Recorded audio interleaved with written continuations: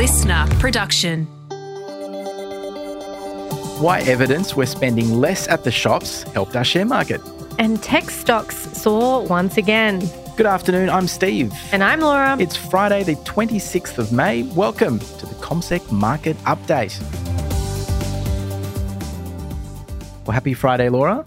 Happy Friday to you too, Stevie. We finally made it. It's been a long week. It has Let been. me tell you, I'm glad we've reached the end of this week. I am too, and I think it's an appropriate way to finish as well because we had 4 days of losses, Monday to Thursday, not great, but then finally we've managed to put together at least a modest improvement. You know, I'm very happy about it, Stevie. You know, I love when the market lifts, but if we look at it just as today, yes, we did pretty well. We lifted by about 0.25%. We started the day off fairly cautious, even though US markets did pretty well last night. We usually lead off what US markets do, and today didn't seem to be the case. We actually were off to quite a dull start. We were down by about 0.1%, but then after we heard about the retail trade figures, our market started lifting and we ended up by about 0.25%. And it's clear if we look at a chart of how the market did today, you're exactly right at around 11:30 a.m. Sydney time, which is when this data was released. It was probably the most closely watched thing all week for us here in Australia, very important for what might happen to interest rates. It was weaker than expected, and that's what markets were looking for. They were looking for more evidence that the Aussie economy is slowing, which perhaps at first glance doesn't make sense, that when the economy is maybe not doing that well, the share market is going to actually head higher, but that's exactly what we saw. So retail spending in April was completely flat. Most economists and analysts were expecting growth of about 1/3. It's actually quite a big miss. So that's just more evidence that consumers in Australia are cutting back on their spending following the 11 rate hikes we've had over the past year. We had the first fall in food retailing in more than a year as well. And that really contrasts to what we saw last time. So we saw that lifting hugely in March, and then now it's actually contracted. Exactly. And this adds to last week's surprise lift in unemployment and subdued wages growth as well. So it's all telling kind of the same story, that all the rate hikes we've had are starting to have an impact on the market, more and on the economy rather, more and more on consumers. They're doing it tough. And this is exactly what the RBA wants to see. Wants to see things slowing down a little, that consumers are starting to rein in their spending. That's kind of all they can do. They can raise rates. They can help that reduce demand, which means people are more cautious with their money. And that in turn hopefully brings inflation down. That's really what it comes down to. And that's why next week's inflation report on Wednesday is going to be the final piece of the puzzle. So the chances of a rate hike in early June at the moment seem quite low, unlikely. Ahead of this data today, there was about a 3% chance that there'd be a rate hike. So that just shows you how unlikely it was going to be. This means that the inflation report next Wednesday would probably need to be pretty strong and surprise most to have markets talking about a rate hike in a couple of weeks' time. And at the moment, CBA is giving it a 90% chance of no change and just a 10% chance that it will lift by about 25 basis points. So we had 0.25% lift on the Aussie share market today, so a decent improvement. Still ended up being one of our worst weeks of the year. Unfortunately, we didn't do particularly well, and we're still down in May. Absolutely. We ended 2 weeks of gains. We could have had a third week, but we didn't quite get there. We can't get everything we want, no. I think, unfortunately. No. So if we look at sectors today, we had more than half of our sectors lifting. Tech, the standout, once again. We saw the rally in US tech stocks overnight. So NVIDIA came out with their results. It was pretty good, and their forecasts were monstrous, you might say.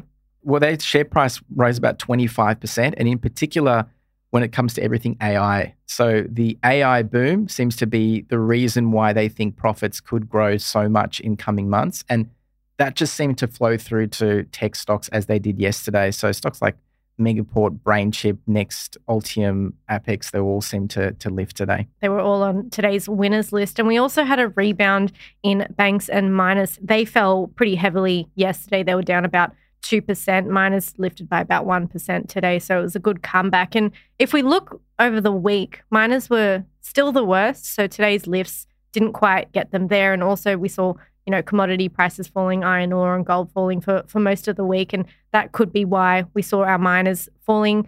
Retailers were the second worst. But in terms of the best, we had tech, of course, as the standout by far. And then the energy sector also lifted on the back of higher oil prices during the week. Yeah, and the miners deserve a mention because you're right, they improved today. We had some, solid improvements coming through between 1% for the likes of BHP, 2% for Rio, roughly 3% for Fortescue Metals. They're the three largest miners on the Australian share market, but it follows 5 consecutive days of declines for the resource space. And those three miners all hit their lowest levels in 6 months yesterday, and they're between 15 and 20% below the peaks that they hit in January and also Feb. So lots at play. We've been talking a lot about China's muted post-COVID economic recovery, but concerns of slower growth around the world, concerns of the debt ceiling problem in the US, and a stronger US dollar as well, which really hasn't been higher against the Aussie dollar all year. So when the US dollar rises, that tends to be a negative for commodities and in turn our miners as well. That's right. But we did see a slight recovery in the Aussie dollar today. Yes, exactly. A slight recovery from yesterday's lows. It hit 6-month lows in the past couple of days, and it showed a slight recovery as everything else was sort of coming back. But if we look at today's individual stocks, we had Humm, which is another buy now, pay later company. They took a hit today. They fell by over 8% after announcing that ASIC, which is the Australian Securities and Investment Commission. So they're basically the regulator for financial markets. So we here at CommSec are regulated by ASIC as well. And ASIC gave them a stop order because they have concerns about their target market determination. So they've got this stop order which prevents them from signing up new customers, and they can continue with their existing customers until they get that sorted with ASIC. Fisher & Paykel was another stock that was in focus today. It fell by roughly 6% for most of the day. So it handed down some profit results. Profits were down 34% over the year. And this is the sale of equipment to hospitals was part of the reason for that, more than halved. So Fisher & Paykel Healthcare was making quite a bit of cash during the pandemic because it was selling things like respiratory humidifiers and support devices. So it was selling products to help people who were suffering most from COVID in hospitals. And obviously, that's not really much of a concern as much as it was back then anymore. So that is one of the key reasons why profits have gone backwards, and so have their share price. We also heard from Latitude today. So this is the company where back in March, their systems got hacked. 8 million driver's license were stolen, 53 passports, among other customer information. So that really impacted their company. So basically, they had around 5 weeks where they weren't processing anything or were severely restricted in their operations. And because of all of this, they lost money, had higher credit losses and increased costs in the half year and as a result of that cyber attack. So these costs will be to the effect of $53 million, the company said. In effect, it expects its half-yearly loss to be around $95 to $105 million and a loss in the full year as well. And obviously a cyber attack can affect a company moving forward as well for an extended period. New customers might find it more difficult to sign up, for example. So it obviously makes things challenging for any company. It definitely wasn't only Latitude, though. We did see a lot of cyber attacks around that time among other companies as well. So there just seems to be a spike in that. There were plenty. Medibank was another big one. Yep, exactly. So were there any other stocks that caught your eye? We also had CSR. They were down over 5% after trading ex-dividend. So any eligible customers will get a 20-cent dividend paid in early July. Exactly. So let's look forward, Laura. It's going to be a busy night and quite an interesting week ahead as well. It's always an interesting week on the share market, it seems. It's never a dull day. It is, and it's Friday night, and that means inflation data out of the United States. So that's very exciting for some.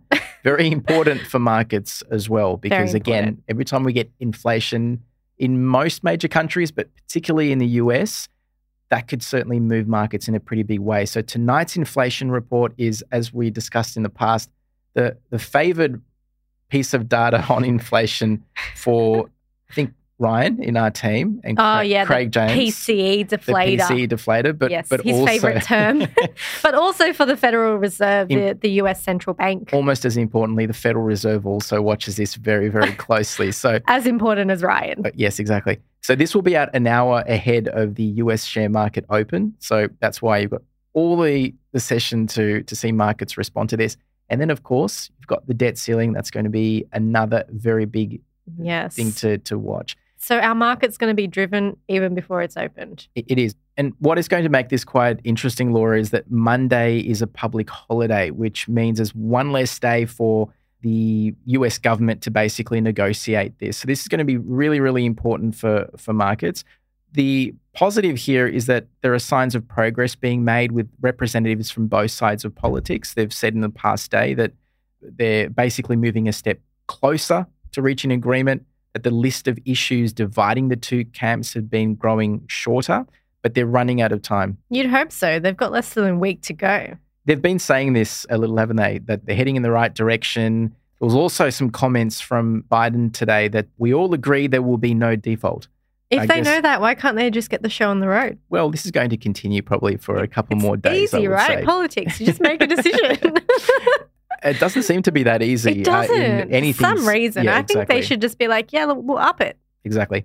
But Wednesday is probably going to be the key day for this. And from now through to then, there needs to be a deal that is reached. And each day that we get headlines globally saying things like, no deal on the table yet, or Republicans and Democrats have walked out of meetings and they haven't reached anything. Bloodbath in the share market. Could potentially be a negative for markets in the early part of next week. There's plenty to look out for next week as well in terms of economic data. So if you look at Australia, the spotlight will be on April's inflation reading coming out on Wednesday, as you mentioned already, Stevie. That's the last piece of the puzzle before we get the interest rate decision, which will be on the 6th of June. So just over a week away. So that will be an interesting one there. And then over in the US. Yeah, there'll be a few things to watch. The jobs report will probably be the big one right at the end of the week. That's always one of the key things for how the US economy is faring. So again, the stronger jobs growth is there. Probably the worst it's going to be for markets right in the tail end of the week in the US. But also here in Australia, we've got the RBA boss delivering a testimony, which he doesn't do that often. So any comments about interest rates here, about inflation will be important. This is going to be on Wednesday as well. So the same day that those inflation stats are out. And he's already had plenty of updates, I guess, in the past couple of weeks on things like wages and unemployment and spending that we had today as well. We'll also have some data out of China on their manufacturing and their PMIs, purchasing managing surveys, which we saw over here in Australia and the US. So we'll get it out of China next week. So those ones will be one to keep an eye on as well. It certainly will be, especially because of what we've seen from our mining stocks. So Absolutely. As I said, gain today, but 5 days of losses, 6-month lows for major players as well in the past couple of days. And this really is centered around China and how it's doing. So any negative news out of China showing that things are slowing further, that could put additional weight on commodities and also our miners as well. So lots to keep our investors busy over the coming days. Over the weekend, maybe you can wake up on Saturday morning, see what happened with the inflation data out of the US, read that sort of information as soon as you open your eyes, if that's what tickles your fancy. Exactly right. Otherwise, don't, and enjoy your weekend. And we'll be back on Monday to talk with you about it again. We'll speak to you guys again next week. See ya.